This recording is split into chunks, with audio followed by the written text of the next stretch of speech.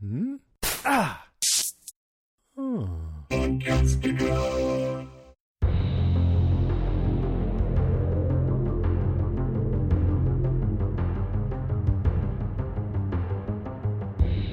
everybody, I'm Rima. And I'm Sean.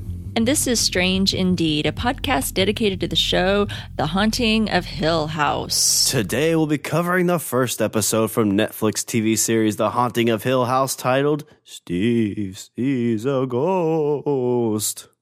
I like that. I like it. Oh my gosh, I'm so excited to talk about this episode, Sean. We were just talking about how excited we were just before we hit record. So, you want to give me your general thoughts? How many times did you jump? Oh man, so I watched it late at night in my office on my laptop, which is kind of how I watch a lot of these shows, just so I don't interrupt anybody. And first off, there's crying kids at the beginning, and I've got my own little kid that cries every now and then, so I was half expecting to hear some crying come from the other room. I have headphones in, which for one, I've got noise cancellation headphones. Oh no! So whenever I'm watching scary things, typically I have to either have one out or I keep one kind of poked out halfway. And this one, definitely with some of the stuff that happens, I kind of had my headphones a little ways from my ear. But I love the storytelling of this. It felt very much like I'm a huge Richard Matheson fan. He wrote, so he did things like it was The Last Man on Earth, I think was the movie, but it is, oh shit, why did it just slip my head? I Am Legend. He did the famous There's Something on the Plane Twilight Zone episode. He's done a lot of great stuff, and he had a book called Hell House, which is kind of like a bunch of people go in, they're investigating this house. So kind of not really the same as this, but it definitely has that kind of storytelling feel to me. So I'm all in on this. I love the storytelling. So I'm super excited to jump in on it. I know. I'm really excited to jump into our top 5 and really take a look at this one. So with that being said, let's start off with our top 5. I'll start this week. My number 5 is just Hill House in general. The whole setting and of the house. I love the beautiful detail of the house itself. I mean, just looking at it from the outside, I love these big, like Gothic style. Yes, yeah, I was just going to say Gothic. I know, isn't it amazing? I'm just, and you just know looking at it from the outside, there's going to be all of these wonderful, like hidden rooms somewhere or all these beautiful details. They just don't quite make houses like that anymore. So I was super intrigued to see this house and get to explore it through the show. Because I mean, the house, even on this first episode, I feel is definitely a character in of itself. Yeah, for sure. Right? I mean, it is its own character. It could be like the main character, maybe.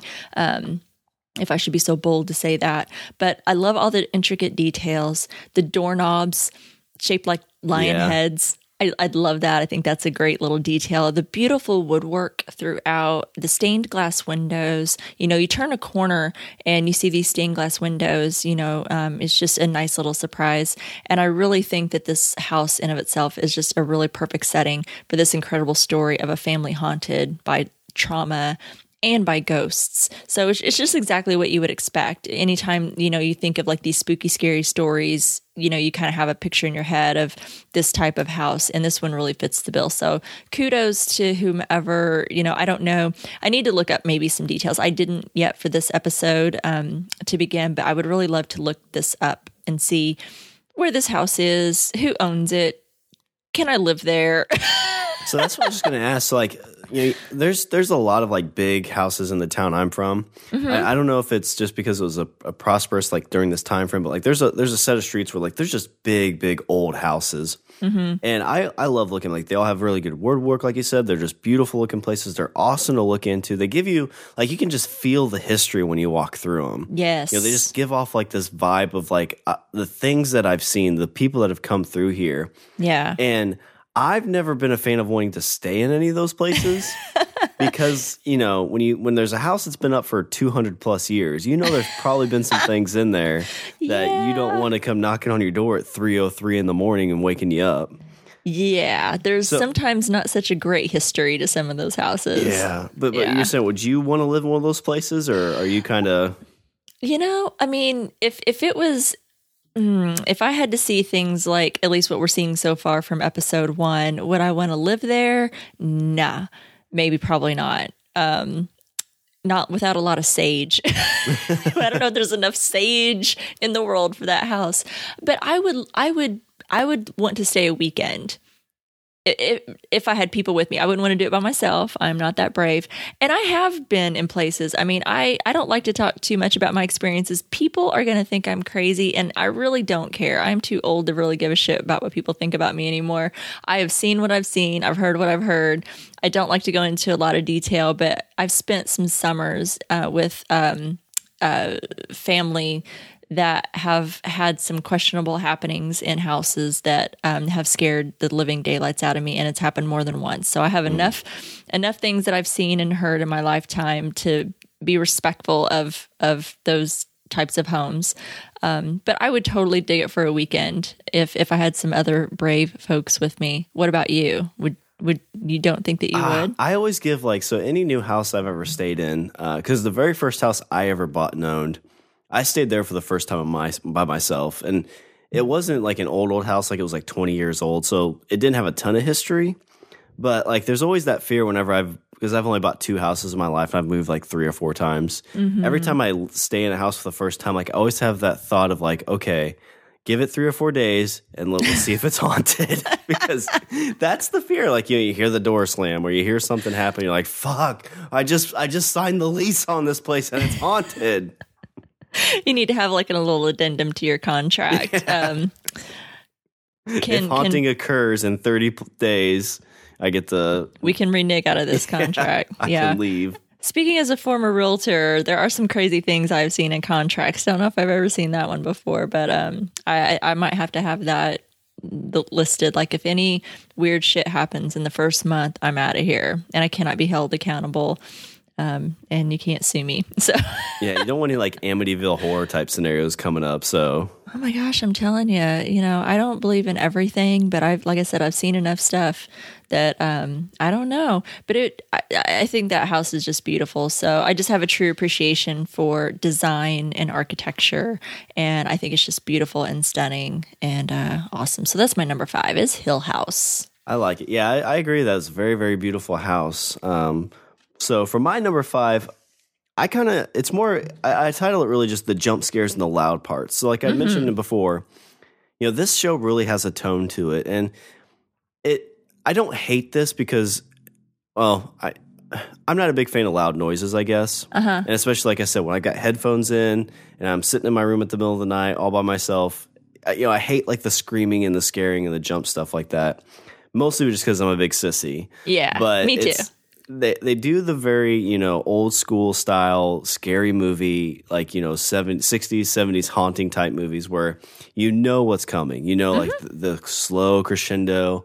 I do like that even in the scary parts, you see something happening in the background. Mm-hmm. So it's not like a cheap jump scare. You get built up to it. I'm thinking of, when Steven's sister shows up. You see her there, and she's slowly opening her mouth, and everything that's talked about in this episode, there's going to be some loud, creepy noise coming out. Yeah, and so you're anticipating it. So, like I said, I could pull my earbuds out, and not pee my pants. But I really, I liked that a lot of that stuff was in there, and I hope they keep up with that. It seems like a very mature show. So instead of it being the run-of-the-mill scary movie where there's oh my God, jump scare. Oh my God, jump scare. I'm hoping that they put those in well and they don't become too cheap. Because I don't want to be scared because something jumped out. I want to be scared because of, a psychological fear more so than a fight or flight type of response. Yeah. And, I feel, I'm kind of a wuss myself on some things. I can get scared pretty easily, but I continue to keep watching things that scare the shit out of me. And I've grown up on, I've talked plenty on our podcast before about how much I've grown up on scary movies since I was 5. Poltergeist, Nightmare on Elm Street, all of them, Exorcist, at a very young age. And ever since then, I feel like I can kind of predict some things that come. But even though this show, so you have little young Nell sleeping on the couch because she's scared of the bent neck lady. She wakes up and opens her eyes, and all you see is her. But from the expression on her face, what's above her, and what you're getting ready to see. But somehow, at least my experience with it, I was not quite prepared for it. I still, when you see her face and you see her scared reaction, I was like, I know what's there. I know what's happening. But for some reason, still, when it goes to that and you see the bent neck lady hovering right over her, over the couch, I still jumped and was like, ah! I was like, fuck that. I'm like, okay, time to turn this off and turn on something happy, some cat videos or something, because I'm wussing out here. So I feel like that even though I know that something is getting ready to happen again, Nell, when she's in Steven's apartment and, she's starting to slowly open her mouth, she's going to be screaming. I know it still scared the shit out of me. So there's something about this show. I don't know what golden touch it seems to have with me anyway. It still manages to give me a good scare that I can love and appreciate. Not cheesy yet. So yeah, let's hope it holds out. Yeah, it feels very grounded. I mean, it feels like all these things feel like real things, I think of when he jumps in and he's investigating that lady's house. Steven is, about her husband that she saw. Yeah. And, you could easily make that oh my God, there's another ghost right there. Yeah. But, he looks at it, he's like, this is just a thing. You have a leak in your roof and a stop sign's missing. Yeah. All very logical. She could have actually seen her husband. Yeah. He's not really saying, I guess he's saying that that's probably not what happened, but, he wasn't visible to that. And I love that, you start out with this, and I guess this might be jumping too far ahead maybe, but he mentions I've never seen a ghost. I've never seen any of these things.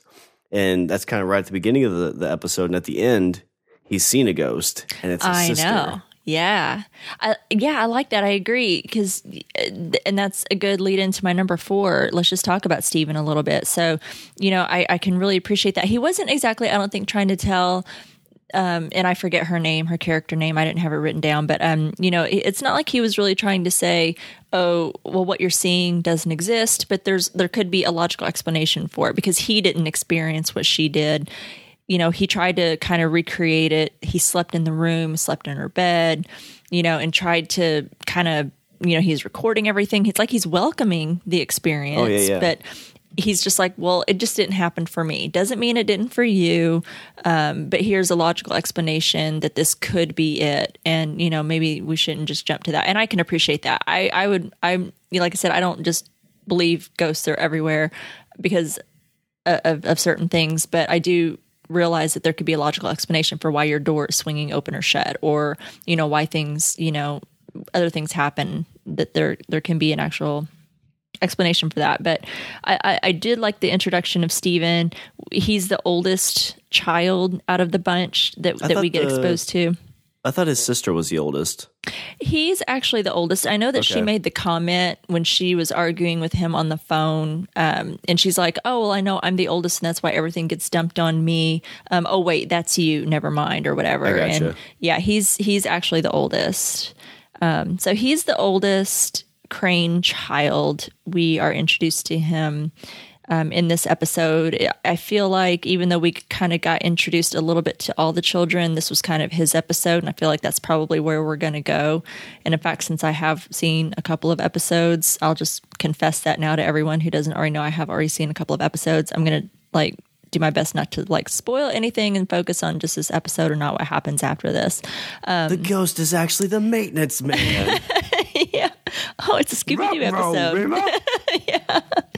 But I feel like we're going to be getting some centric episodes on each Crane child here. So this one we get Steven. We find out he wrote a book, which was kind of interesting. It's called The Haunting on Hill House. So, but we find out that this book is not, he didn't see ghosts. We find that out. Which is kind of weird to think, right? Why wasn't... Yeah. I mean, all the other kids we find seem to be experiencing, or at least we know Nell does. I think, Nell seems like she's definitely seen something. Theodore was too young. Lucas, though, is seeing... seen something. Yeah, all of his drawings were really creepy. Yeah, I think he's seeing a little girl in the garden or something. But he's drawing pictures. Surely I'm not too clear on. I mean, she does work in a funeral home or own a funeral home. Yeah. And she seems kind of odd and off, but it doesn't seem like we haven't really seen anything that says that she saw anything yet. Right. But we do know that there are some experiences happening. And at least we know about Nell and Luke, that they're experiencing things.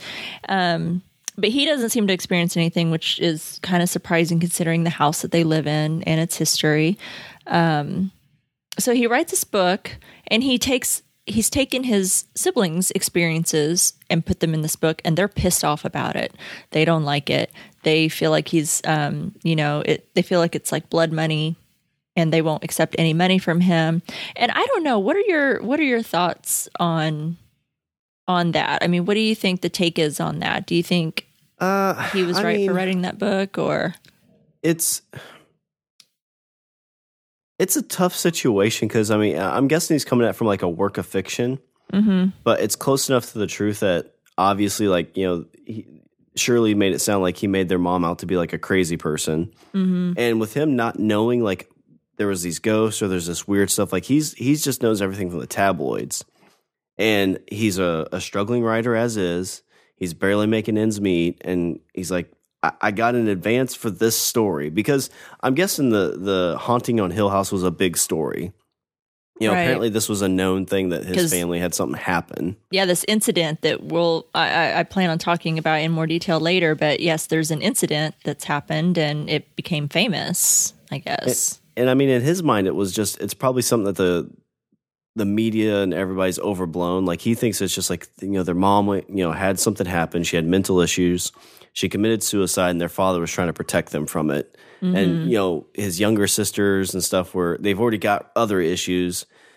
It was just that on top of, their mother's suicide. And so it's like, okay, why not exaggerate this story, make some money, and I can help the family. I can actually buy a house. I can get people, get my family in the, going in the right direction. And, it's, I mean, I'm torn on it too. I see both sides, really. I mean, the dude's trying to make a living. That's what he does. And he's trying to make a living. And if he's not making money writing other stuff, and this is, I don't know, I can kind of see it both ways. I see his sibling side. They're pissed. This horrific tragedy happened in their family, and they feel like he's making money off of it. But at the same time, it's like, well, we can use it to help the family. It's because it seems like the family's kind of a damn mess. A lot of them. I mean, Steven doesn't seem to be so great. He's married, but he's separated from his wife. We don't know why. We know Shirley's got the funeral home. She seems somewhat stable, but I feel like there's something more to that. She seems empty. Like even when she's talking to that kid, and I mean, most people I've talked to that run funeral homes, there's always something kind of off about them anyway. You got to kind of have a special personality, I think, to run a funeral home and be a mortician. It's one of those things, like you deal with like families at their worst moments of their life. And I mean, at some point you're going to become numb to it. I remember the last funeral I was at, I was a pallbearer for, and the guy who was running it was telling us what to do. And he was so like methodical and so like just cold about what you needed to do. And it's like, I mean, like, this is a family member to us, guy. Like, could you show a tiny bit of emotion? Yeah. And he wasn't doing it on purpose. I mean, it's just like, hey, this is what you need to do. It's kind of like, like somebody running your wedding. Yeah. It's like, hey, can you be excited? Like, this is my wedding. And it's like, listen, I do like 30 of these a month. Like, this is just what I can give you. Right. It could also just be if you're surrounded by death all the time, maybe that's just a way of like distancing yourself to keep it like from weighing you down. I feel like for me, if I was like surrounded by that all the time and surrounded by families who are emotional and upset and crying, that probably weighs on you. Like you take that with you.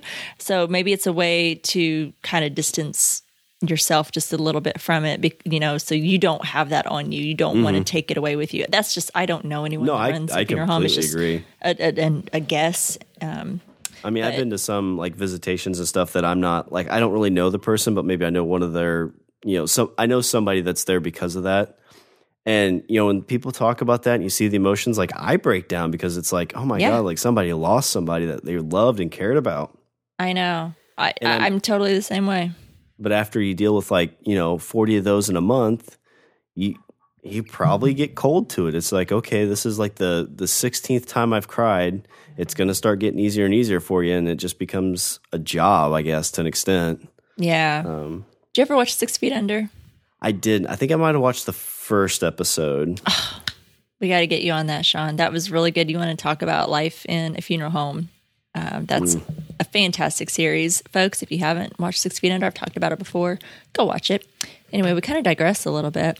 Well, that was my number 4. I just kind of tied into what since you were already talking about Steven, that just kind of went into my number 4 was we get this introduction. We see all the Crane kids. We see them when they're younger, see them when they're older. But this one kind of centers a little bit more around Steven. So I thought it was a great introduction to one of the first kids and, kind of learn a little bit more about him and what's going on with him. I think there's still some more things we don't know, but I like it so far. Did you know that this character, oh gosh, I don't have his name in front of me. I'm going to be embarrassed. He was Dario Naharis. Yes, he's Dario Naharis, the second Dario Naharis in Game of Thrones. Yeah. I was pumped. Did not catch that. Oh, I did. I was like, oh my God, why do I know him? The glasses threw me off. He was wearing... when he has shorter hair too, doesn't he? Yes, his hair's slightly shorter because it's a little bit longer. It's got that, kind of Game of Thrones medieval looking, scruffy look. Dario was a little scruffy. But yeah, I saw him like, my God, why do I know him? And it was the glasses that threw me off. And I had to look him up. I paused it immediately. I couldn't even keep on watching. I had to pause it immediately. IMDb this guy. And I was like, I knew it. It was Dario. So yeah, it had me hooked right away. Yeah, as IMDb, he's got a little bit longer, wavier hair and a beard, like a fuller beard. I can see it there now. Yeah. Nice. The beard gets me every time. Anyway, sorry. Getting off track just a little bit. What's your number 4? All right, so my number 4 is just going to be, it's the style of at least this episode. I hope it carries through. One of my favorite things is, it's kind of like, I guess you can almost call it like a Quentin Tarantino style, where I guess Quentin Tarantino kind of does this from the end to the begin and kind of filters through to the beginning. But I like whenever you see, flashbacks and flash forwards, very much like the It TV series back in the day. Yeah. You get a little bit of what's going on then, you get a little bit of what's going on now, and you kind of piece this story together all the way through. Mm-hmm. And I think that's going to be really fitting for this because, you jump into this, there's a lot of kids. There's 6 kids altogether, 5? I think there's Steven. 1, 2, 3. I think there's 5. There's Steven, Shirley, Theodora. Nell. Yeah, so 5. So you have 5 kids. All of them seem like they're very big characters in themselves. Each one's very different. Mm-hmm. You get to kind of see, okay, like if you just jumped in to say like, oh, okay, here's, episode 1, Shirley is, kind of in a weird spot. She's living in hotels. Luke's a drug addict. Theodore loves ladies. You'd be like, wow, this is a really weird family. But if you cut that in with like, oh my God, like why is Nell so messed up? Well, if you had a bent neck lady looking over you as you slept, you'd be kind of creeped out too. And Luke, it's like, oh my God, why is he such a drug addict? It's like, oh, well, I mean, if you saw some crazy, like weird things in a garden, you'd probably have some issues too. And so it's just kind of neat to see that build up to be able to give each of these characters context and you kind of grow with them. It's like you're investigating as this goes. So I'm really hoping this continues throughout the season. And, it just kind of builds up to the end. Because, again, what I love about TV shows that do this is you get to, like, episode 9 and 10, or, you get to, like, the last 2 episodes of the TV series, and, like, each of the pieces is giving you just both, like, oh, my God, it's, like, on the tip of my tongue. I think I got it figured it out. And they'll throw in some weird thing at the, the end of either the beginning or the end of the then or the now. And you're like, oh, God, everything I thought was wrong. And it all just comes, if it's done well, it all comes together, beautifully at the very end. And, that's kind of what I'm hoping happens here. I think it's going to go really well. I like that myself. I thought it was interesting when we started it out, it said Hill House then. Yeah. So you're like, oh, okay, so we're going in the past. This is something that's already happened. So we get the introduction to the young kids and the parents and stuff. And then, then we get present day. So I really like that. I do think it was it worked and it was fairly seamless. And I think it's so important to see that contrast, because clearly what happened then, you can see how that's impacted them now. This family is really messed up. They all seem really close for the most part. Then when they were young kids, they all seemed like a good family unit, good, strong, stable parents that loved each other. And, these kids all seem to be pretty close and have their, good relationships. And then you look at them now and they all seem pretty distant. Yeah. They don't talk very much. They're all they're all pissed off at Steven. Like you said, Luke's a drug addict, and, they're all kind of fed up with him. And Theodora seems like, we haven't quite figured her out just yet, but, she seems to have some issues with she's kind of like... She's like a germaphobe kind of thing, yeah. She's kind of got her issues, kicking that girl out, sweet girl, out of her bed. And I'm like, dude, just let her stay the night. She seems cool. Up. Yeah. Morning sex is good too. It is. And their sister, Shirley, she seems, like, okay, she's probably dealing with some stuff too. You can see she's got some issues with her siblings. And Theodora says herself, she tells Shirley when they're outside talking after that girl leaves, and when they're talking about Nell, she said she's got one foot in crazy and the other on a banana peel. Yeah, I thought that was a really good line. Yeah, really good. And is pretty accurate for probably most people. But so clearly I think because something has happened to this family, we know that there's this incident that's happened, and whatever this trauma that they've experienced living in the house, and then whatever happened that night that we see later on in the episode, clearly has defined them as people. So I think it's really great to see how that was then. So we get pieces of it, how it's affected them as adults today and how they're dealing with it, or maybe not dealing with it. I like it. It's working so far. I do like those cuts. And it's nice, surprising, because you think you're here in the adult world and then you jump back to when they're kids and back. Yeah. It works. I'm also kind of excited too, because like the new It that came out.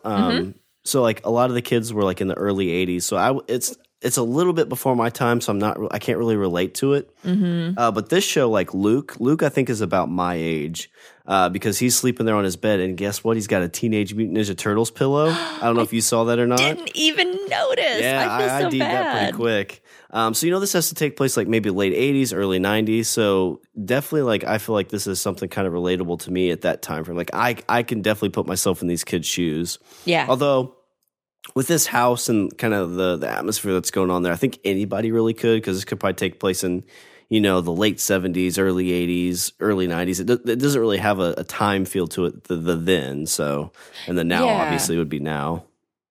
I agree. I think I'll have to go back and look. I think I saw a snippet of when the year was that when the kids were young and when they were supposed to have moved into the house, and all of this was happening while they lived there. But I'd have to double check. But it does seem kind of timeless. I do like some of the costume design, the feel of the house. Of course, it's an old house. You can tell not a lot's probably changed over the years. Hasn't, it's not like it's got this brand new updated kitchen and things like that.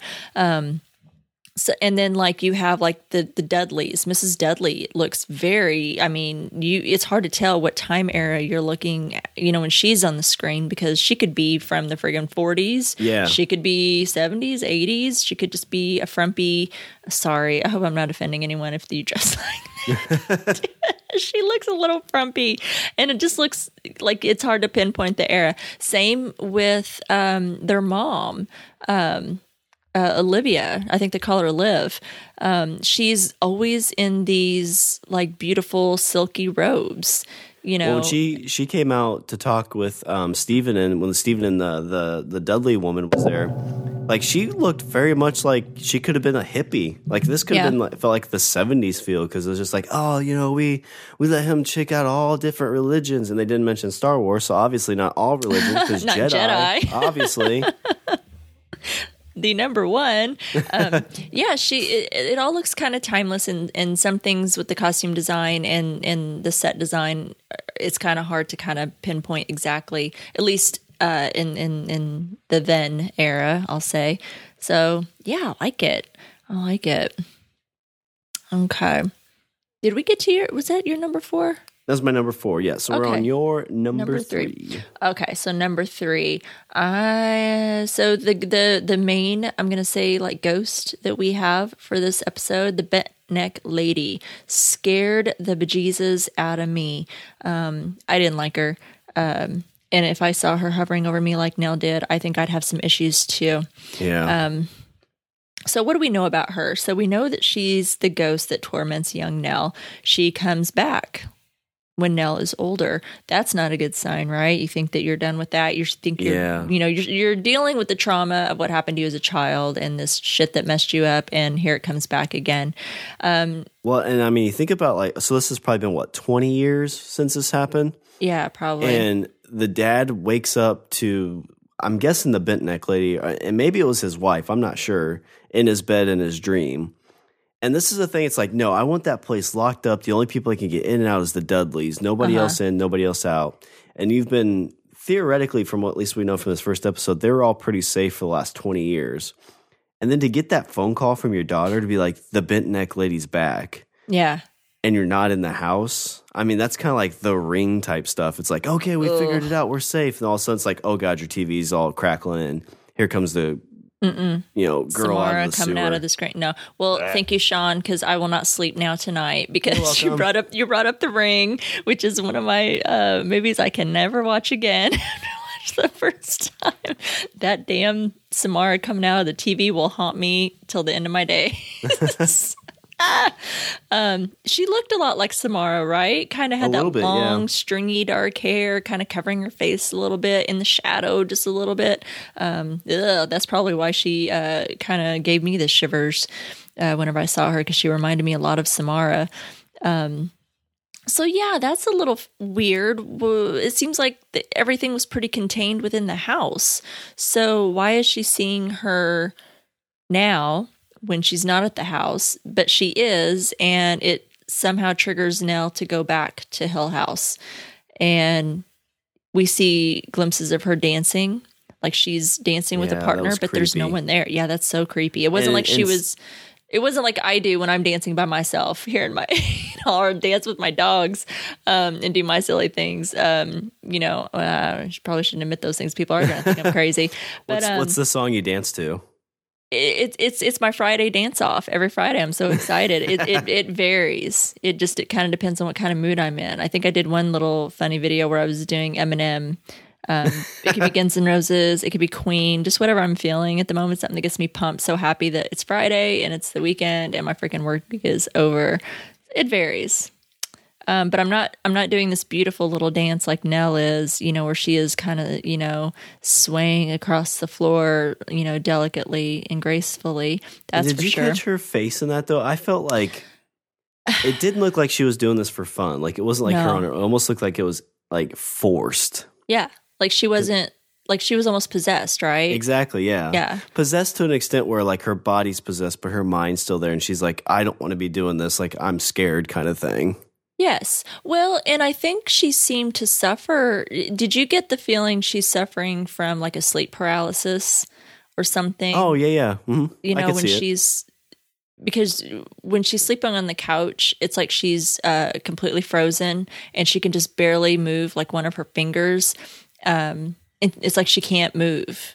Well, that's kind of what the lady said. Like, whenever she saw her husband, she fell out of bed and she was like, you just stare at it like, what'd she say? Yeah, you stare at it like an idiot. Mm-hmm. And then it's like, all of a sudden you remember, oh, yeah, I can scream. So it's like, they're sucking your energy out at that moment or something like that. I take that back. I've experienced a few times where I've woken up and I feel like I can't move, which might just be a situation of, I'm sure there's a scientific explanation for it. I'm sure I'm not like having a bent neck woman laying over top of me. Are you sure?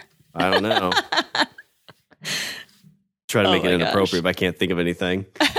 But yeah, I mean, like in that moment, you're kind of freaked out, but then you can start moving and get around. But I mean, it's just that thought of like, humans get, you hear it all the time. Humans get so scared at something that they freeze. Deer in the headlights type thing. And like, could you imagine being a 5-year-old girl and having that happen? Or even a 5-year-old boy, just girl because she's a girl, but being that young at an age and having something that traumatic where you freeze and probably, well, I guess maybe not since stuff happened, but I'm guessing she was probably told for her whole life. It's like, well, you're just your imagination or dreams. Like that didn't actually happen. Because her dad talks about dreams and kids and how, kids' imaginations are so, wild that when you wake up, sometimes they spill over. Yeah. I don't know. There is a such thing as being frozen in terror. I mean, that's a saying for a reason. I believe that I have been frozen in terror. Not so much for that, but I'm terribly fearful of snakes. And if I get surprised, but now if I see it coming, like, you're in a zoo and they've got this big snake out for everyone, I see it and I can process it and I can just go around it and get away from it and I'm fine. Yeah. But if I get surprised by one, I have literally been frozen in terror. I don't know what the hell's wrong with me. I need therapy or drugs. I don't know. But, it's a thing and it exists. You can't move and it's terrifying because you are scared shitless and you want to run and you can't. You're frozen. So it's a thing. But, so this ghost shows back up and it's mysterious. We don't know what's happening. Poor Nell, you're right. She seems it's like the lights are on, but nobody's home. Yeah. And that was scary to see that. And then she shows up in Steven's apartment. We kind of mentioned that already. And it's like, it's something's happened and it's not good. And you just know when you see her. It's like you don't even have to be told. And it's terrifying. And she can't talk. He's just going on and on. And then, he gets on the phone with his dad. He turns around, boom, she's there, does her scream. I wanted to fall out of my bed like Steven fell on his ass. I kind of knew it was coming, but even though I knew it was coming, I still wasn't prepared for it. And like you said, now Steven has seen his ghost. And then it's Nell's death that I think is what is going to push this family back together. I don't know if it's going to be in a good way or a bad way, but it's going to force them, I think, to have to deal with this and confront it. And I don't know. I'm kind of anxious to see what happens next. What are your thoughts? I think they're going to have to call the Winchester brothers and get them in there. Yikes. Yeah, I mean, that's like of the things in this world I hope never happen. I hope like my family never calls me to arms to go and like fight a ghost. But yeah, you've already seen a few episodes like you said, but there's just so many questions like, is this a family that was chosen for a reason? Was this a family just found themselves at the wrong place at the wrong time? Right. You think like Amityville Horror, that's kind of what that was. The family bought a house, they got it cheap, they found out, oh crap, there was a serial killer, or not serial killer, just a really bad murder that happened here, and all of a sudden, guess what? Dad goes crazy and they leave. Yeah. Is that like they weren't bad people, they just found themselves at the wrong place at the wrong time, and that's kind of what I feel like this probably happens. Yeah, because it wasn't like their family, right? This wasn't like a family home. This was just a house they're flipping. Like, hey, we're just going to buy this house and flip it and move on. It sounds like that's the thing that the mom and dad did. They bought houses all the time. They flipped them and made some money. I just don't know. I don't know. Interesting. I know. What's your number 3? So my number 3, it's probably pretty short because we don't really know much about it, but I want to know what's behind the red door. Yes. I don't know if I do. I don't know. That was scary. That scared me. And what's so creepy about it is like, young Shirley was saying that she saw something behind there. Like maybe it's a unicorn. It's like, or no, she said maybe it's a pony. And if it's a pony, it's like it's been back there for a long time and it's dead. Well, whatever's back there is dead. Yeah. Probably. It ain't good. But, while they're messing with it, you see the shadow, you see the footprints. Like it was standing there waiting for them, and the key doesn't work, and they run off, and it just moves. Now, I'm telling you this, Rima, right now. If I ever go into a house and I'm looking at it, I'm like, I'll buy it. And they're like, oh yeah, by the way, there's this door that we can't open, so we don't know what's behind it. I'm not buying that house until that door gets open.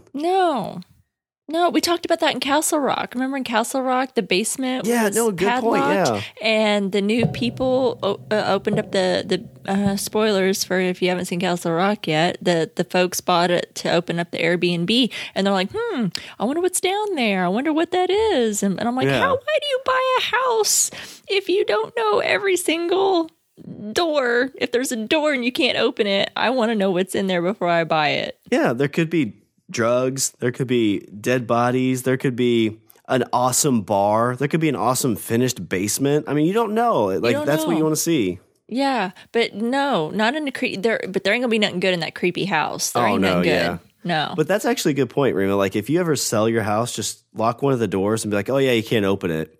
And then you just say, like, oh, well, there's like a jacuzzi, there's an indoor pool, there's a full bar. Like, there's tons of stuff, but you can't open it yet. You can't have it yet. Yeah, raise that price of your house. I know, because then people want to buy it just so they can know, right? Yep, that's right. And then they open it, it's like, oh, skunked again. People love a mystery, but ain't nothing good coming to that. You were just talking about that, and I'm getting goosebumps. I can't even sit here and like think about it. I'm sitting here alone in this room all by myself, and all I can think about is fucking shadows under the door. Well, I keep seeing stuff move behind you too. Shut up! Oh my god! Don't do that. Made me look. No, but it's, you know, and it's a red door too, and like the skeleton key that the Dudley, the guy who's, you know, watched over this place for so many years, didn't even work, and he doesn't even know what's back there. Like, if you knew somebody that watched over this house for 20 years and they're like, yeah, I don't know what's back there. Fuck if I know. It's like, oh well, that they're doesn't smart seem enough. good. They don't stay there after dark. They're smart. Yeah. They get the hell out of there. They don't stay in that house. And when the Mrs. Dudley lady was talking about it, it's like, oh, well, we live right on the edge of the property or right past the edge of the property. It's like, fuck no, we don't live here. You know what happens here? Not good stuff. Like, we're not even going to live in a guest house on this property. Yeah. It's like this bubble that surrounds this house and the whole entire property. If you're in this bubble, you're going to be affected. Bad shit's going to happen. You don't want to be around it. So they're not even on the property. Yeah, I caught that. I was waiting for like Steven kept saying, it's like, well, I mean, there's so many rooms. Why don't you just stay here? And waiting for like the mom to be like, oh yeah, there's plenty of room. Why don't you guys just stay here? And Miss Dudley be like, shut the fuck up. I don't want to stay here. I don't want to fucking stay here with your creepy ass fucking ghosts. Oh, did I say ghost? I mean, this place is haunted. I'm getting the fuck out of here. Fuck this. It's like the house is alive. It's not even just the ghosts. It's like the house itself. I mean, it's like that room. I don't even know what that is that Nell was doing her little dance. There's all these statues. Look like this marble floor and these statues. It's like just this weird. I can feel that freaking house alive through a fictional TV show. I feel how alive that house is. It's like the statues are alive. It's like the house is watching you, and it's not even just the ghosts that are watching you and that are there peeking around every corner. The house itself just seems alive. And no. Yeah, I'm going to go on record right now, too. I'm not buying a house with a bunch of statues. No. Like, for one, like, sometimes I like to walk around naked. I don't want those things judging me. No judgment? No. Yeah, exactly. No. I'm the same. No, I don't. Well, I have a thing about dolls and statues and things like that remind me of like dolls, like things staring at me or something. And it just creeps me the hell out. They'd all have to be removed. We can't have any of that. It's too weird. I can't even have, like, have you ever draped, like, have a chair in your room or something, and you know the chair that always has clothes draped over it, and they drape just in a certain way, and you're in the dark, and there's like just enough of a shadow casting on them. It looks like somebody is sitting there staring at you. It's not in this room now. I've got a big, like, 3-foot Ninja Turtle that is a toy chest. Yes. It's scared me numerous times. It's actually in our living room now. And I wait for the day somebody tries to break in because they're going to see that and shit themselves. And then my 120-pound dog is going to come run out and bite him in the nards. So we don't need a security system here. We've got a Ninja Turtle and a big-ass dog. And your dog. He'll take them down, and our little ones will start gnawing on their ankles. So we're all set. Basically what I'm saying is don't break into my house. I love that. Oh my God, I'm dying. Oh my gosh. We have veered off so much on this podcast. You're going to have so much editing to do. Oh. But that's my number 3 is just what's behind the red door. Whew, I'm scared to find out. I really don't want to know what the hell's shuffling underneath that door and that just I don't even have to see it. It's like it's like Jaws. I don't even have to see the shark to be afraid of the damn shark. And I'm scared of whatever's casting that shadow. I'm good. At this point, I'm good. Let the mystery remain. And speaking of mysteries, that's my number 2 is lingering mysteries. So we're only on episode 1. Of course, we're not going to get a whole bunch of answers yet. We got to keep watching, right? And I know that. But a couple lingering mysteries and questions I have. What or who is the bent neck lady? She's creeping me out. I feel like she's significant. So there's probably a story there. Who's Abigail? That's who Lucas was seeing in a blue dress, I believe. What happened to Liv? I think we're going to talk about that. I know I'm going to be talking about that here in a minute, but what happened to Liv? Why did Nell commit suicide? Why is Steven such a fun sucker? Sorry, no, he's too cute, but he kind of just sucks the life out of him. Like he just took the wind out of the sails of that poor lady, right? She was all like, excited about sharing her ghost story, and he's just kind of like, I didn't see it. She's like, you didn't see it, and she's all bummed. So he kind of sucked the life out of that one anyway. Why was Luke robbing Steven? Yeah, fucking broke his door down. Yeah. So just a couple little questions. It's a really just kind of short, but I just think, these are some of the mysteries. I probably need to like keep track of these or something. I need like a spreadsheet, keep track of all of these and see if we get some answers and see what happens. I love the intrigue. I love where the story is going. It's really pulling me in. I think this is really great storytelling so far. I love the direction. I think the directing is great. There's so many great things about the show that I'm loving. So that's it. Lingering Mysteries is my number 2. I like it.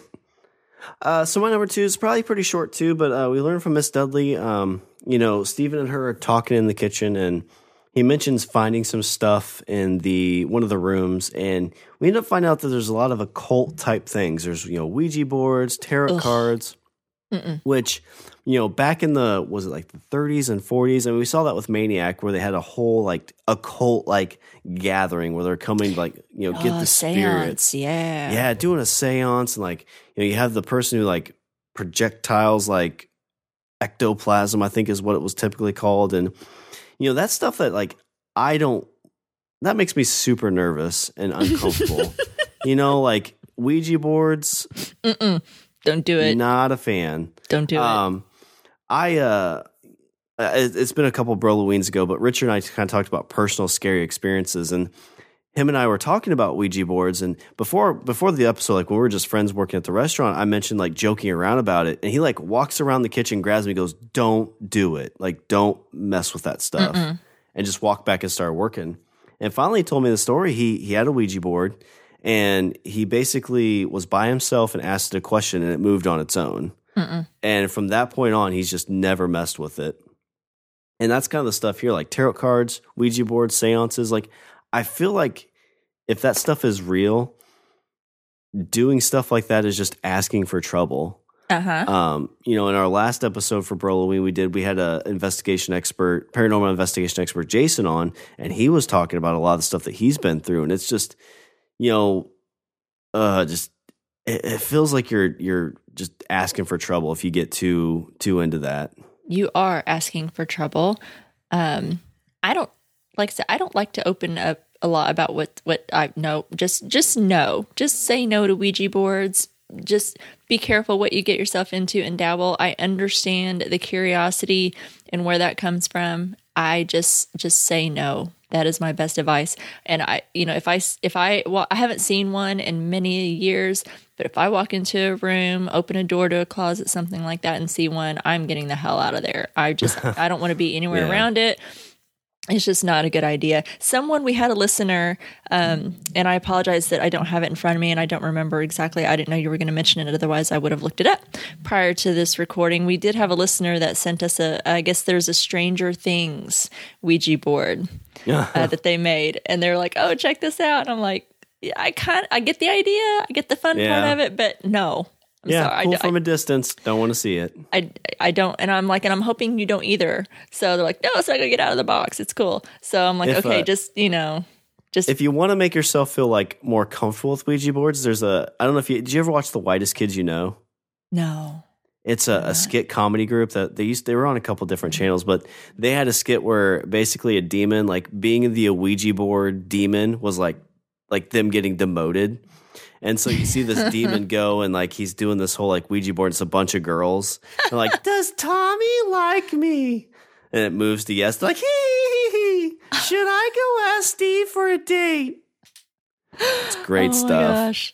That sounds really funny. If only it were that humorous in real life. It's terrible. Just say no to Ouija boards. Yeah, I'm with you. But yeah, my number 2 is it seems like it could be a red herring, but it's just kind of laying some groundwork for, this house, there looks to be some occult type paraphernalia. So what does that mean? Well, what do you expect in a house full of such strange going-ons? And a lot of the theories with things like Ouija boards and things like that, when you do a seance or whatever, a lot of people theories that talk about, when you start messing with things like that, you don't know what you're welcoming into the area that you're in, the house that you're in, or just opening yourself up for. You don't know, like you think that you're talking. If you believe in that anyway, and you're doing that you think you're talking to a certain spirit or something that you think that because they identify themselves, that's who they really are, but you really don't know. And you just don't know what you're opening yourself up to. That really, I believe, does open up some type of door. It can. Like I said, I won't say any more than that. But you just got to be careful, man. I've heard more bad than good. I'll just leave it at that. Okay, so my number 1. Let's talk about the incident. That's what I'm calling it, the incident. So we know that there have been some hauntings that have happened. We see some things that happen to Nell. She's being tormented by the bent neck lady. We know that Luke is seeing some things as well. And by the way, isn't Luke like the cutest kid ever? Yeah. I mean, in his big, goofy glasses, he's adorable. And then to see him grown and looking so twitchy and bags under his eyes, and just, you're like, oh, he's not doing well. So to see him go from this cute little kid to how we see him as an adult just breaks my heart. But we know that there's these hauntings that are happening. And so while the Cranes are flipping this house, all the hauntings culminate into this one big event. And I thought what was really cool is, because this does seem to be a Steven-centric episode, is we get Steven's perspective. He's in bed. His dad comes in, tells him to wake up. They have to go. But there's something out there. So he shuts the door. Oh my God, this was so goddamn creepy. I just wanted to piss myself. And I watched most of these episodes at nighttime. I would watch... the ones that I did see were at night before I went to bed. And I don't know why I do these things to myself. I'm a fucking masochist, I guess. So I'm super creeped out. His dad locks the door. Something comes to the door and tries to open it. Now, it's not violent, and I think that's what is probably even more scary, because don't you kind of expect something to kind of grab the door and either shake the door, or shake the doorknob, or move it violently? But no, it's this nice, slow, methodical turning. And to me, that was more disturbing than if somebody is on the other, or something is on the other side just banging away trying to get in. Well, I mean, it's like the slow, like, serial killer, like, walking through a room while you're under the bed. Yeah. It's like being chased, like, there's adrenaline and stuff. But when you're hiding and quiet, it's like just looking around and waiting, and you see that lion face turn both ways, and Oh, no. So I really like and appreciate that. So they give it a minute after it stops. His dad pokes open the door, he's like, okay, we got to go. You have to close your eyes, and I'm going to carry you. And I'm thinking, damn, Steven, I don't know if we're told exactly the age of all of the children here, but Steven looks to be like, he's almost 12, like teenager. 13, he's got to be 12, 13 years old. And I'm thinking, he's not a little kid, man. And he's almost as big as you are, but hey, dad's determined. He's like, I'm carrying you out. Close your eyes. No matter what you see, no matter what you hear, keep your eyes closed. And I'll be damned, they turn this corner as they're running down the hall, and something comes around that goddamn corner, and I about pissed myself. And you're like, what is it? What is it? What is it? But we don't see mom anywhere, right? Mm-hmm. So aren't we thinking, okay, why is dad the one in here? Where's mom at? Yep. They get outside and jump in the car, and no mom. Yeah, and like, whatever the dad's seen, like, I don't think he can explain any of it. Mm-mm. And so, it's like, well, we got to go back for mom. And it's like, probably he saw something that was like, she's she's gone. Your mom's not there anymore. Yeah, it's not mom, is what And he he said. had to have made 5 trips to the car. So he left like baby Theodore out there by herself. Yeah. He left the 2 youngest kids out there by himself. He left Shirley out there by himself, and Steven was the last one he grabbed. Well, and Steven, because he jumps in the back of the station wagon and looks up into, I don't know if it was the 2nd or 3rd floor window, and sees something in the window, whatever it was that came around that corner in the hallway, was looking Looks like up in the a window. woman. And I think it's their mom. That's what I was expecting too. But we don't know that 100%. You can just kind of tell from the clothes, kind of the hair just a little bit, but I don't know what the hell. And it freaked the shit out of me. And I like that we got Steven's perspective. I hope that we get more out of that story and what the hell happened. What was your take on all of that? You touched on a lot of it. It kind of leads into my number one a little bit, where I kind of talk about the broken family. I feel like it all started that night. Like each one of them, I'm guessing we're probably going to see how that night went for all of them. And each one of them had to be a very traumatic event for each one. Yeah. I'm guessing some of them probably saw whatever it was that was chasing them. Maybe they were there if their mom was possessed, was in the room with them, and their dad saved them. And at that age, you're like, wait, why are you trying to take me away from mom? Or why is mom trying to hurt me? Or why is mom hurting herself? Like, there's so many creepy things that can happen with this event that we don't know. Yes. And I think, like, what's great about this, like, this probably, I'm not sure how the whole season's going to play out, but this maybe could have been like a 2.5 hour movie, if depending on how they do all of it. But the fact that we're watching this week to week gives it that much more of a creepiness too, because you're like, our minds is probably going to make whatever happen. Our minds are going to make like 100 different stories out of this one episode. Yeah. To what we're actually going to get. So we're going to freak ourselves out 100 different ways, and they're going to give us 101st way to freak ourselves out. For sure.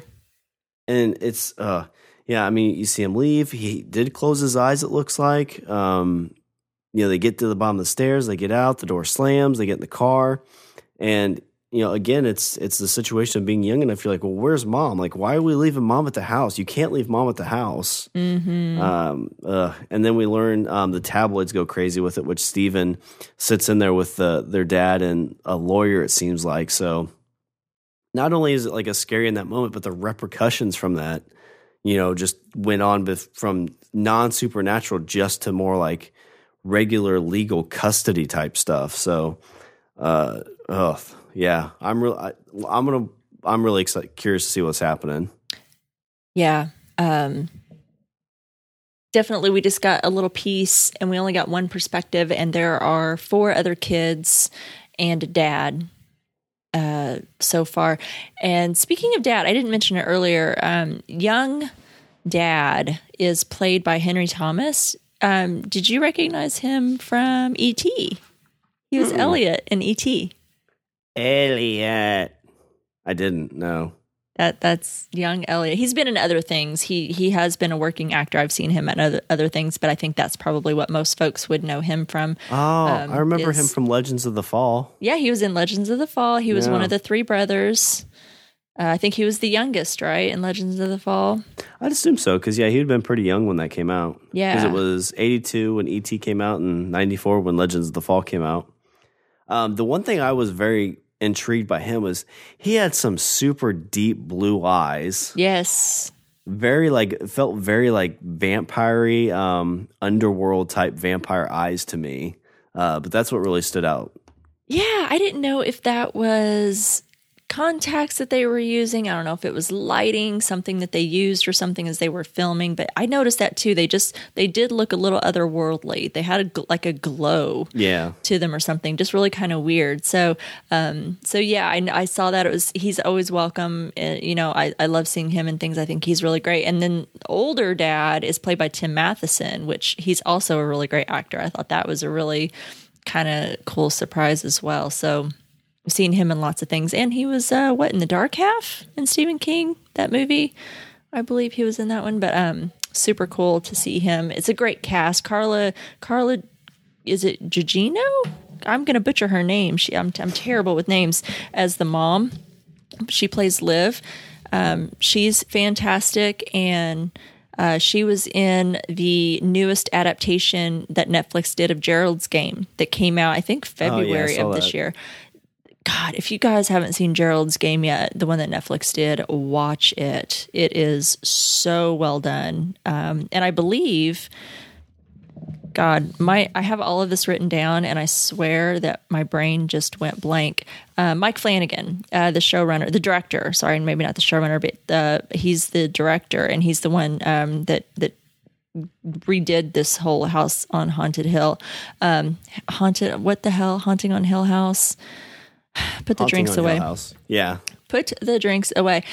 He did Gerald's Game. Oh, okay.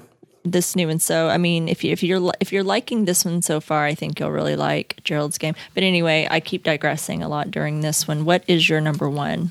My number one, we talked a lot about, is just kind of the broken family. So, the event kind of leads up to it. We see how each of them's they stay in contact, it seems, but not close enough that they go out to help each other. And they're all spread out throughout the country. Mm-hmm. So we've already kind of touched on it a little bit, but yeah, it's just really kind of how this family's ended up kind of falling apart and breaking. And, I think that's what you're going to see, how all that happened from here.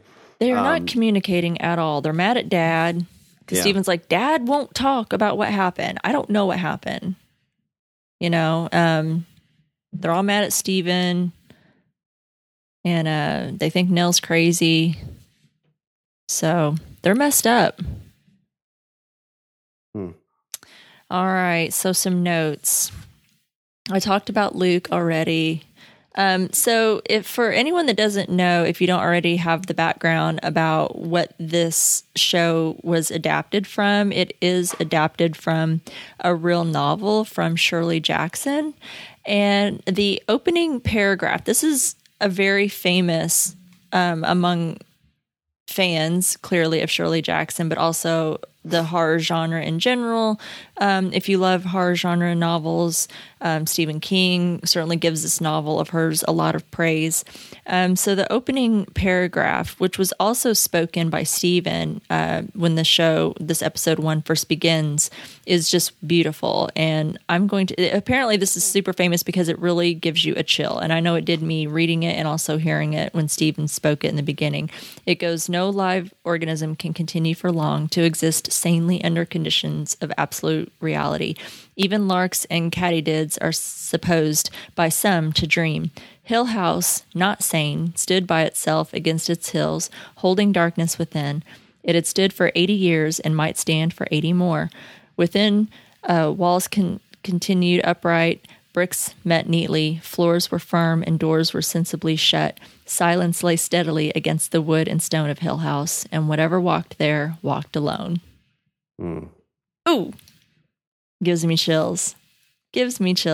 I thought that was beautiful, and now I want to read the book. Have you read the book? I haven't. I was just kind of looking her up. She actually died in 1965. Mm-hmm. But they have I don't know if they give her a writing credit. Yeah, they give her a writing credit for this. Nice. Well, I know it's not exact as the novel. He's taken some liberties, which I thought was funny that they talk about Stephen in the show when he's writing his books. He kind of takes some liberties, but he's respectful.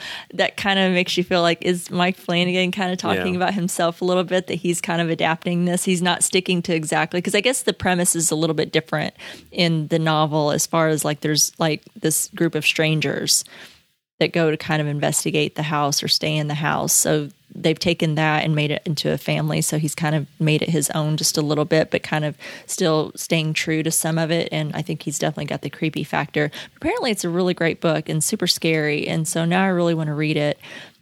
So if you listeners have read the book, let me know. Should I read it? Is it recommended? A few other notes. This is something that I hope to include weekly in my notes. So something that I did notice that scared, again, the bejesus out of me as I'm sitting there watching. When young Henry is in his room and his dad is kind of preparing him when the incident is happening, and he's telling him as the doorknob's turning, they're going through this whole thing in Stephen's room. Did you see anything standing behind Stephen? It looked like there was something back there.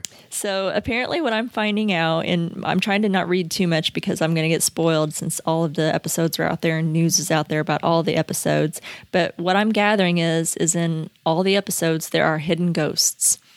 Some you see, some you might have to watch a couple times to see them. So here are the hidden ghosts for episode 1. Y'all let me know if you caught them all. Because I caught at least 2 of them, but there are 4. The first one is the ghost under the stairs. So before we've even met a member of the Crane family or seen an obvious ghost, The Haunting of Hill House presents us with an image in which something is barely perceptibly wrong. Look carefully between the stairs as the camera pans through the house in the first minute of episode 1, and you'll see a face looking between the rails. The man behind Steven. Some of Flanagan's smartest moves are what could be called fake-outs. While Steven and his father are panicking about whatever's in the hall turning the knob, they don't bother to notice the figure standing behind the poor child. Well, I did, and it's given me chills just reading about it. Yeah, I'm getting chills now. Thanks. I know, yeah. I do literally have goosebumps. The figures in the foyer... as Stephen and his father flee the house, they don't have time to turn around and see that they're not alone in the foyer. Look behind the stairs and you'll see several figures watching them run. They almost resemble the masked characters from The Strangers. I saw these with screenshots too, and that didn't help me at all. I'll look at those in the morning. Yeah, let's wait till it's bright and shiny, and I'll look at those. Last one, the face behind the clock. This is another one of those hauntings that comes when the Cranes don't even seem to sense that there's anything wrong. As Olivia interrupts Mrs. Dudley speaking to Steve about the Gospels, someone or something is eavesdropping from behind the clock in the room. The one they didn't, I guess maybe because it was too obvious, but when we were in Nell's room, as we were panning away, something started moving in on her.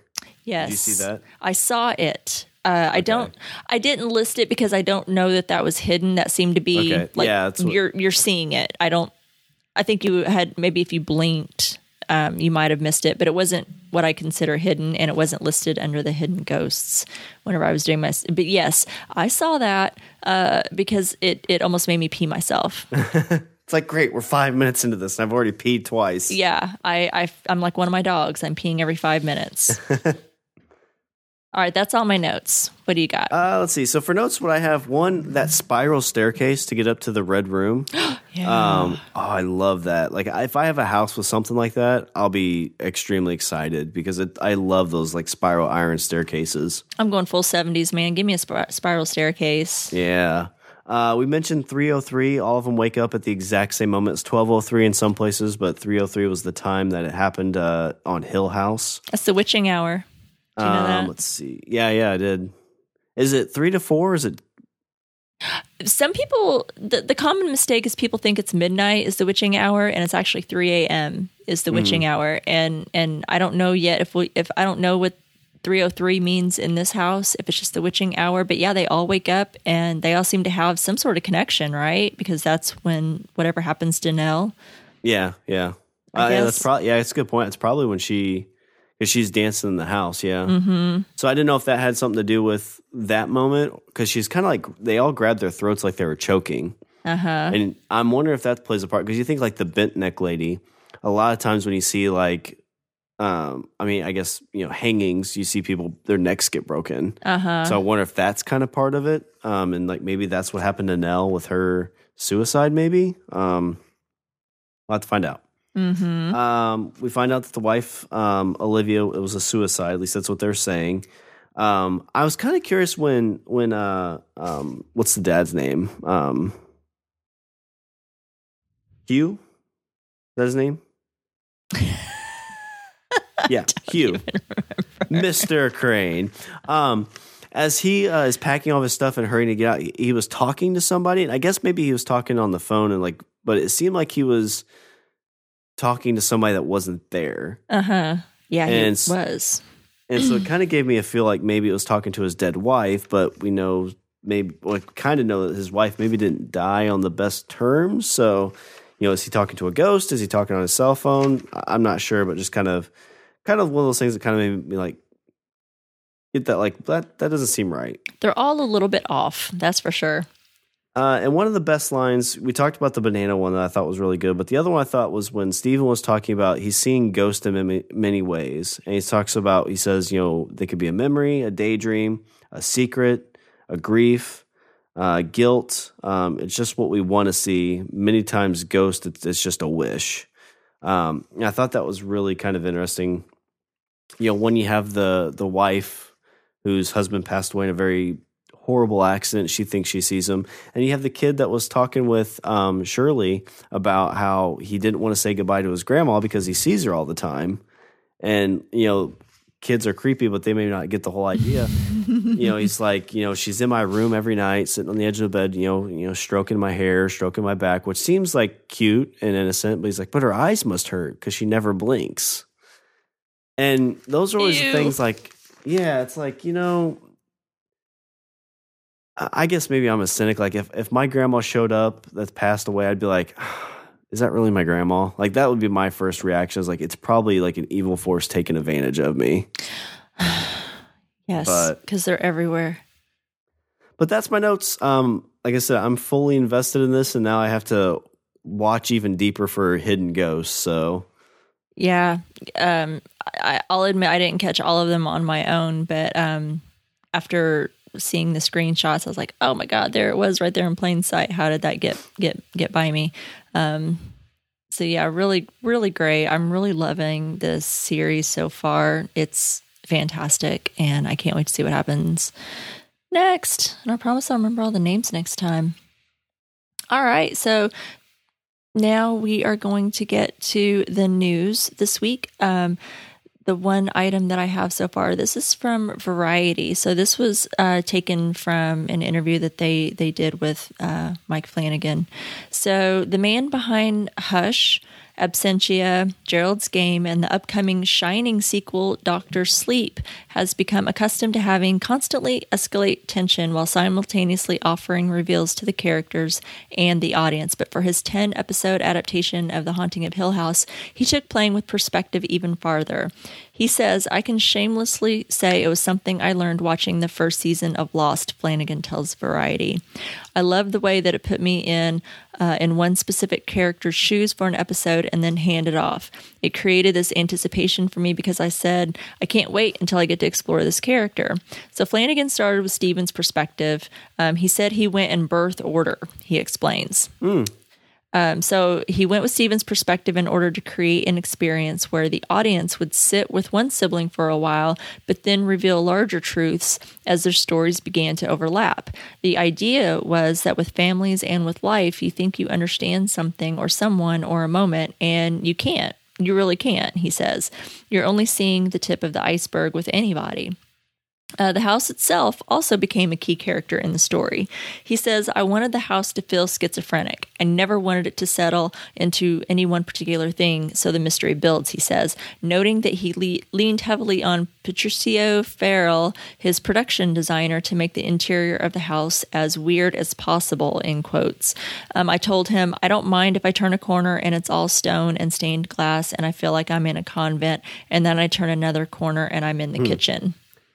I like that in the intro credits, they kind of showed it almost as like a maze as it kind of backed out, which I thought was really, really kind of cool.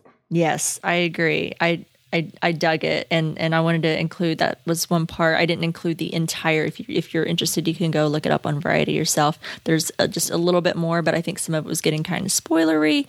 Talking about the entire series, so I was trying to snip some parts out relevant to the beginning here. And I really love that piece about the house because, like I said, I'm totally fascinated by the house. I think it's great. So that's it for the news. Next, we have messages from Beyond the Red, or Beyond the Room, Beyond the Red Door. It's our listener feedback portion. All right, so our first one comes from Lindsay. She says, I stopped watching at episode 10 when I read you were doing the podcast, so I'm even more on the edge of my seat than normal. I totally knew Nellie was a ghost in his apartment, but it was so sad to know she was dead. Can't wait to hear you guys break this show down. There's a video on YouTube that shows all the ghosts of the series. I was very proud of the 4 to 5 I'd spotted until I saw the video of all 43. Oh, damn. Good. We have our work cut out for us. I know, even though knowing that there's going to be hidden ones, I know I'm going to miss them. So I appreciate everyone. And you know what that fits in perfectly too is that, you know, whenever people talk about like if you go into a place you think's haunted, your mind plays more tricks on you than what you actually see. Absolutely. I feel like knowing this, like you're gonna be like, oh, that was a ghost. Oh, that was a ghost. Oh, that was a ghost. Exactly. Yeah, we might be doing a disservice because now everyone's going to be looking for a ghost when there isn't really one there, maybe, because you're just kind of expecting it. Great feedback, Lindsay. Thanks for writing in. Thanks for stopping and waiting with us. Appreciate that. Next one's from Doug Fick. He says, I watched episode 1 in the middle of the day and was still freaked. When the lady hovers over Nell, butt clench, then you just catch a glimpse of the lady in the nightgown running behind Stephen and Hugh in the hallway, butt clench. Then when the arm comes around Hugh when there was no one in bed with him, double butt clench. Like did that weird like face palm on him. Ugh. Oh. Like smiling too. Oh. And then at the end, when Nell does the scream, goodbye, Fruit of the Loom. Going out to buy an 8-pack now. Oh my gosh.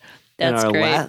Our last message comes from Avellino Rocino. So great start of this enthralling series. Nell's haunting stare and scream were with me for nights after. Was it ever? Super great feedback. Thank you, everyone. We do have a voicemail this week from our good friend Steve. Hello, Rima and Sean. This is gonna be strange. Sending you voicemails for a series that I've watched the entire season of that you haven't yet. Lost in Space was similar, but Lost in Space wasn't quite as confusing as this one was. So it's gonna be interesting. I'm gonna really try to avoid any spoilers, but I have watched this series to the end. But it's so good. I'll give you some notes specific on Stephen Sees a Ghost and remembering back to when I watched it the first time. First off, Henry Thomas looks a lot like a young Timothy Hutton. I don't know if you saw Turk 182 or any of those movies that Timothy Hutton did in the 80s, but Timothy Hutton looks a lot like him. He's got a really good similar look. Carla Gugino is hot. Don't ever call me Stevie. Just period. Just leave it at that. Don't ever call me Stevie. I don't care who you are or what our relationship is. Don't ever do it. Period. The problem is trying to figure out what I can say that won't give away anything, because there's so much in this first episode that now I look at it and I as I watch it for the second time, I see things that I go, oh gosh, how did I miss that? But I will say two things to end this voicemail. Number one is he was young Hugh was very adamant about Stephen keeping your eyes closed. Don't open your eyes. Keep your eyes closed when leaving the house. And I thought that was so great. And then the fact that we go through this whole episode, which is entitled Stephen Sees a Ghost. And he doesn't see a ghost until the end. Talk to you next week. Bye. Nice. Thank you, Steve, as always, for that amazing voicemail. And thank you to everyone who took the time out to leave us some feedback on Facebook and sending in your voicemails. We're really excited. There was lots of excitement when we announced this series. Everyone was quite excited because it's pretty popular right now. Everybody's really digging it and it's getting a lot of hype. So I'm glad that it turned out great. I'm glad people are excited about it. Thank you so much for the feedback and keep it coming because I'm enjoying the hell out of it. And I also want to thank Steve for correcting me. I said it was Tim Matheson. It was Timothy Hutton. So I totally got the last name wrong. Like I said, I've had a few drinks and I didn't have it in front of me. There's just so many good actors in this, and so many that are pretty famous for things. Like I said, Carla Gugino and Henry Thomas and Timothy Hutton again. It's hard to keep track, and my brain is scrambled. So I apologize. It is Timothy Hutton. Thank you, Steve, for the correction. But thank you, everyone, for the feedback. It's amazing. Yeah, thanks, everybody. All right, so next week we'll be covering the second episode from The Haunting of Hill House, titled Open Casket. So the description of this episode is: a devastating family tragedy stirs memories of traumatic losses, reminding Shirley of her first brush with death and awaking long dormant fears. Oh, well, this does not sound like a comedy episode at all. Well, we're really excited for you to join our paranormal investigation. For updates from Hill House, you can follow us on Twitter at StrangeTcast. You can like us on Facebook at www.facebook.com/StrangerTcast. You can check us out on Instagram at strange_indeed_pod. You can email us at strangerthingscastpod@gmail.com. And you can also find us on the TV Time app. You can find Strange Indeed and a bunch of other great podcasts like House Podcastica at podcastica.com. Go out and leave a review for Strange Indeed or any of the other great Podcastica podcasts on Apple Podcast. Sean, who's going to be on House Podcastica the next episode? I am going to be guest starring on the next episode. We are doing Oathbreaker. Is it Oathbreaker or Oathkeeper? Oathkeeper. Oathkeeper. I think I wrote down Oathbreaker. You probably want to get that right. Kristen's going to be all over you if you don't have that was just a test for you, Rima. Right. Yes. Test. Well, now's not a good time for me to be tested. I've had way too much tequila. But I'm excited. I can't wait to hear you and Kristen on House Podcastica and talking some Game of Thrones. If you are a Game of Thrones enthusiast, check them out. Kristen is amazing, and we're super excited to have that up and going again here at Podcastica. And speaking of great podcasts, make sure to check out Sean. Also in his other podcast, The Language of Bromance, comes out every Sunday. Heck yeah, every single Sunday. Set your clock by it. All right, well, that's our show, episode 62, Steve Sees a Ghost. Until next time, I'm Rima. And I'm Sean. And Lindsay Schlicht is strange indeed.